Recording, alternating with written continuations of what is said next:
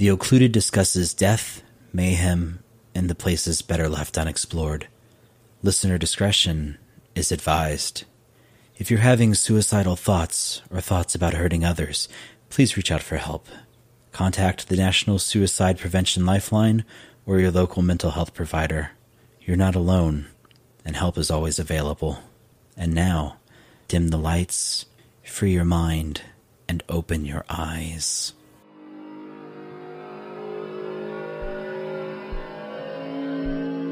It's cold. So cold. Flesh grows brittle beneath the frigid moon's silver light. Darkness, inky jet abyss clings like tar to the glacial surface of the walls. The rough cotton shirt might have once provided some semblance of warmth and comfort, but that was so long ago. What does the sun look like? How does it feel against the skin? A hand reaches out into the moonlight to the rough wooden walls. Fingers test the texture of the nearest plank, dance along the rough surface until they find the splinter. Shuddering spasms rack your body, force the hand back to your chest as you make yourself as small as possible. Please. Minutes pass. The air burns your lungs with each inhalation. You focus on the sun. Pretend the cold is actually heat. That pain searing the skin isn't frost, it's a sunburn. Like so much of your life, you hold on. It passes. The fingers plunge back into the moonlight. They trace the wood like braille, searching for the splinter they'd settled on a few minutes ago. It fits between the thumb and the finger, as if it was destined to be there since it had been formed. Wiggle, wiggle. You're not sure you even managed to move it. You lost your feelings in your hands hours ago. You try again, straining as you test the wood's strength. A moment passes, then another. The splinter snaps like the crack of a gun as it breaks free. You pull it into the shadows and study the thing. It's a totem. It's a weapon. It's a key and the lock. Your thumb wriggles its way up the splinter and rubs the rough, hewn tip. You consider it for a moment longer before you press down. The calloused pad resists, then yields to the gouge. The pain hurts, but not as much as the cold. Blood wells up, red clay dull and molasses thick. The thumb goes to the soft flesh of your cheek. You can't see the scarlet it leaves, but you can feel its warmth in the bitter frost. It feels good. It feels like life. You draw your hands back to your body, making sure to keep the splinter in hand. You'll save it for her. When she comes to let you out, she'll get more than she bargained for.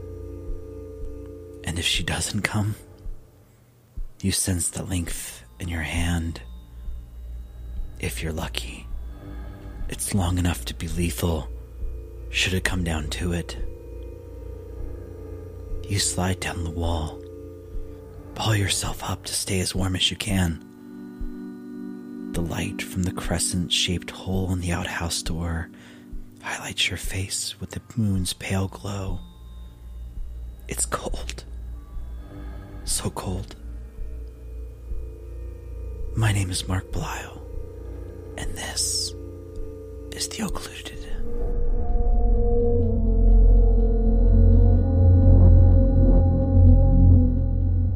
Amos Humiston was a family man. He had a wife and 3 children at home who loved him very much. The 5 of them shared a home in Oswego, New York, and were happy with each other. He was a good man and husband, but Amos Humiston was also a soldier. He enlisted in the Union Army and traveled south to meet the Confederate advance. Amos was no hero, but he had a kind heart, and his thoughts were never too far from the family he'd left behind in New York. He would write often, sometimes poetry, like this snippet of verse from the early spring of 1863. I am very sad tonight, dear wife. My thoughts are dwelling on home and thee, as I keep the lone night watch beneath the holly tree. Other times, Amos would write letters and exchange them with the woman he loved. In one of these letters from home, his wife included an ambrotype photograph of his 3 children. He wrote her back on May 9th, 1863. I got the likeness of the children, and it pleased me more than anything you could have sent me. How I want to see them and their mother is more than I can tell. I hope that we may live to see each other again if this war does not last too long. In less than 2 months after sending that letter, Amos Humiston would be dead in the streets of Gettysburg. Amos served in the 154th New York Infantry Regiment as a sergeant. He'd seen action before, and had even been injured during a previous fight. As his regiment moved into Gettysburg, could he have known what hells awaited him so far from home? Could he feel it nagging at him like a ghost from the veil? After the armies had left, and the wounded and imprisoned seen to, a young girl born to a local bartender found Amos's body in a secluded spot in town. He had nothing personal to identify him, but he was clutching something in his hand. The photograph of his 3 children, as Amos lay dying, as the gunfire and cannon shattered the summer sky, as the world ended around him. He'd had only one thought. He'd pulled out the photograph to gaze one last time upon his love and his life. It was the last comfort to a dying, nameless man. The girl took the photo from the dead man's hand and brought it to her father's tavern, where it quickly became the topic of conversation every night. One evening, a man named Dr. John F. Bournes stopped in and heard the story. He found himself so moved that he begged for the photograph so he could publicize it and see it returned to the family it depicted. Dr. Bournes had several photographers copy the ambrotype and print hundreds of inexpensive duplications. He penned a letter and began sending the photograph to major papers on the East Coast. The story quickly became a national obsession. Who was this mystery soldier, this loving father? His efforts were eventually rewarded. Several months later, he received a letter from a woman named Philinda Humiston. She confirmed it was her Amos who had carried that photo, and she hadn't heard from him since Gettysburg. The same day President Abraham Lincoln delivered the Gettysburg Address, papers around the country printed Amos's name for the first time. A man who had almost been lost to history found a strange afterlife. On January 2nd, 1864, Dr. Bournes traveled to New York to return the photograph to Philinda. He met the widow and her fatherless children, and noted, quote, "Her hands shook like an aspen leaf, but by a strong effort she retained her composure." He left the meeting forever changed. On the north foot of Cemetery Hill, Dr. Bournes began to break ground on a new facility in Gettysburg, meant to be an orphanage and widow's home. He planned to call it the National Homestead at Gettysburg, a place for those who had lost everything to the Civil War. Dr. Bournes helped to form a group called the National Association of Philadelphia, which would fund and manage the new home. 3 years later, in October of 1866, the National Homestead opened its doors. It was a wonderful place full of hope and new beginnings. But the National Association of Philadelphia knew that it would need a strong, organized matron to help care for the orphans there. Dr. Bournes could think of no other candidate than Philinda Humiston. The governing body invited her to come to Gettysburg and raise the children there, and Philinda accepted. She was a natural fit. Under her care, the children flourished. They were well-clothed, well-fed, and educated. They were also well loved. Felinda took in 60 orphans and had an additional building constructed on the property, and for a while they thrived.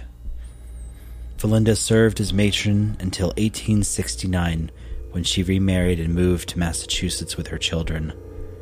The National Association of Philadelphia knew a new matron was needed, so they settled on a teacher named Rosa Carmichael.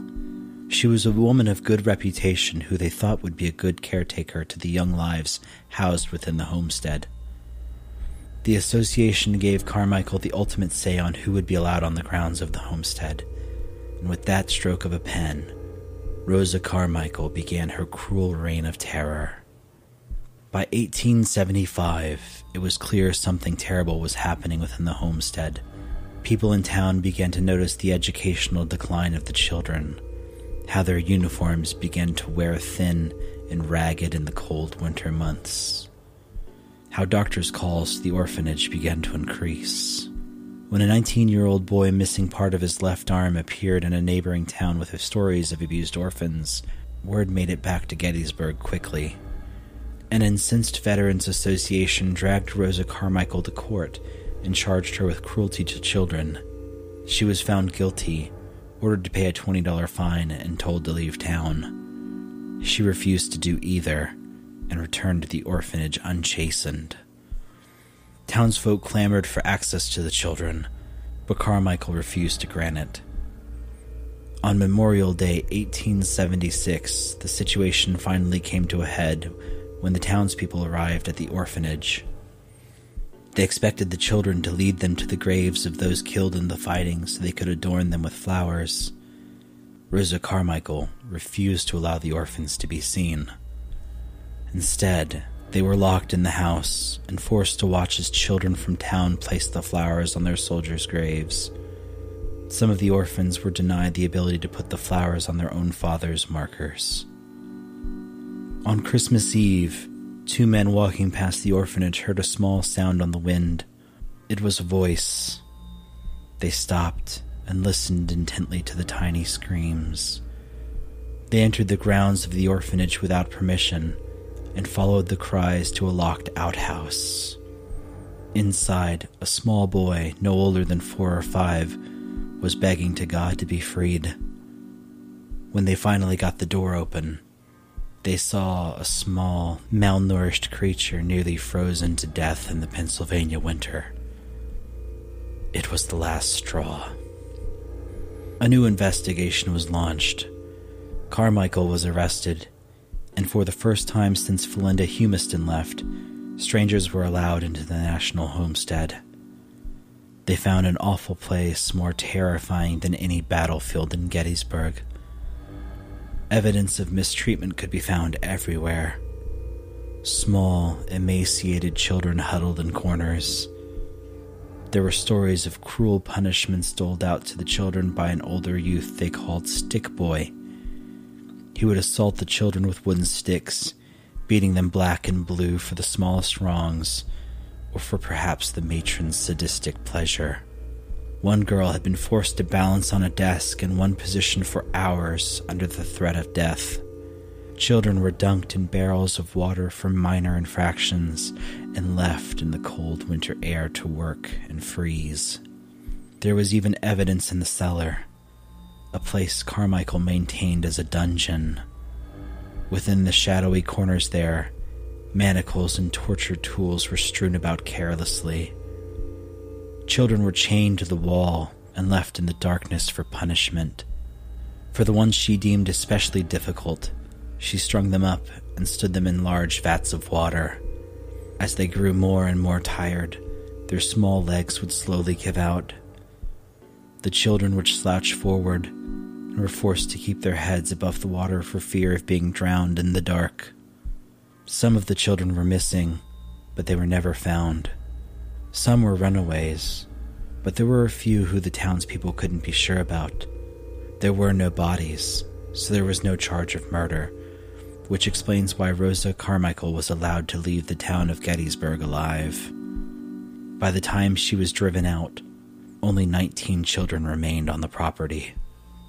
The orphanage was severely in debt and closed down after 11 years of caring for the most vulnerable. Carmichael died in obscurity, never to be heard from again, but for the children entrusted to her, there was no true escape from the National Homestead.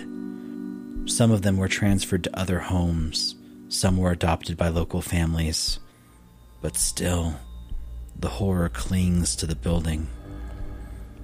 The National Homestead changed hands several times during the years, but it never again housed children within its walls, which is for the best if the stories are to be believed. Before the building closed to the public in 2014, it wasn't unusual for people to report the sounds of children scampering through the abandoned place. Tourists would take photographs of their visit, and within the mundane celluloid, unexplained streaks of light and orbs floated next to smiling faces. Other photos are much more detailed, much more heartbreaking. Spectral shapes of departed children cling to the legs of the living people posing with a smile, eternally searching for the comfort they never received in life. The cruel spirit of Stick Boy remains behind to menace visitors and paranormal investigators alike. He's been known to slam doors and shove wayward explorers. And the scariest place is the cellar, which served as Carmichael's own personal dungeon. It's said that if you go down and turn off the lights, you can hear phantasmal chains softly clinking in the darkness. A foggy mist clings to the floor and shrouds a small boy who huddles in the corner. You'll see him, wild-eyed, feral, and then you'll blink and he'll be gone. Toys left behind for the spirits of the children trapped there have been known to move and activate by some unseen force. It's enough to raise the hackles on a person's neck. With stories such as these, perhaps it's better to leave the National Homestead to its ghosts in peace. Places like this one serve as an eternal reminder that when war sows its awful seeds and waters them with the blood of thousands of sacrificed lives, it's not just the combatants who suffer. Gettysburg has seen more than its fair share of tragedy in those long, feverish days. Thousands of men, gallons of blood, tons of ammunition, and enough trauma and agony to warp reality are all held within that peaceful town. It wasn't clear if Gettysburg was the place where the fate of America would be decided when it happened, but most parties knew the outcome would be significant. And it was. The victory bought with human life and limb did indeed change the world. For the rest of the war, Union troops would be bringing the fight to the Confederacy. Some historians are as bold to say that the war was won in Gettysburg, but it didn't stop the fighting. Thousands more would die before America was reconciled. Still, there are cracks in the foundation of our country that haven't healed. I wrote these words on January 26, 2021, days after the U.S. Capitol was stormed by those looking to overthrow a democratically elected government and install a ruler of their own choice. It's been difficult to write this episode, because it feels like the ground is shifting beneath our feet minute by minute. The strange spirals of history are slowly growing tighter, and those of us caught within them feel the pinch, the crushing pressure of our time. It occurs to me that there are people out there who think I am evil because I think a certain thing. It occurs to me that they think I think that they are evil because they think a certain thing. There are strangers who want to kill me. I don't think I've ever been hated before. There are militiamen in the woods right now cleaning rifles or running drills or organizing with other militia members because they don't want me to be a part of their country anymore. They gather up their arms and put on costumes and Hawaiian shirts. They swear ridiculous, angry oaths claiming the only true patriots are themselves. They're salivating in the darkness for the chance to kick off the big one. They're drunk on righteousness and zealous belief, not knowing what it is they're flirting with. Because once the fuse has been lit, there is no stopping it from exploding. The last time America divorced, at least 620,000 of us died. It's staggering. What if something like that happens again, 160 years after the fact? With our weapons, with our capacity for violence, how many ghosts will we decide to manufacture on our own soil? How much blight will we visit upon our home? What pits will we fill with corpses? What fresh homes will we set for the devil? How many of our children will suffer as we tear ourselves to pieces? Grim, I know, but you should keep it in the back of your mind, because we're close. Can't you taste it on the air? Can't you feel it in your chest as sure as you can feel your own heart? Where do you avert the catastrophe? Where do you even start? That's the question I keep asking myself. See, you do the reading. You gather up all those scraps of truth like fall leaves. You spend hours sipping beer in the darkness, listening to screaming men in marching boots, trying to wrap your hands around the enormity of the thing. I'm not sure where to start, but I know exactly where it ends. It ends in a killing field, in a small town, in a bloody picture showing us everything we've lost. Thank you for joining us on this mini-sode of The Occluded. I hope you enjoyed the little walk down these war-torn paths of American history. It would mean the world to us if you rated and reviewed the show on your podcatcher of choice. If you don't feel like rating and reviewing, that's okay. You can always clutch these words in a locked outhouse as you wait for a rescue that might never come. If you've ever been to the battlefields of Gettysburg or want to give me your opinion on the best type of wood to beat orphans with, write into the show at randomdrawpodcast@gmail.com. Season 2 is coming soon, and I would love to hear your spookiest stories. The Occluded is a Random Draw production, and it was written and hosted by Mark Belial, that's me, and produced and edited by super skeptic Dave Hubbard. He doesn't have kids, but he'd still make a better matron than Rosa Carmichael. Special thanks to my grandfather, Robert Belial, my father, Mark Belial, to two of my best friends, Emmett Foraker and Daniel Mann, my sister-in-law, Tracy Burton, and to all the other veterans in my life and around the country. You've sacrificed so much for us, and I'm glad you get to lay your weapons down. May none of us ever be called upon to make either ghosts or orphans while we still have days on this earth. These episodes were difficult, but I hope it helps you look past our differences and see the humanity of your neighbor. Next time on The Occluded, join us for Season 2. In the meantime, stay safe, open your mind, and keep watching the shadows.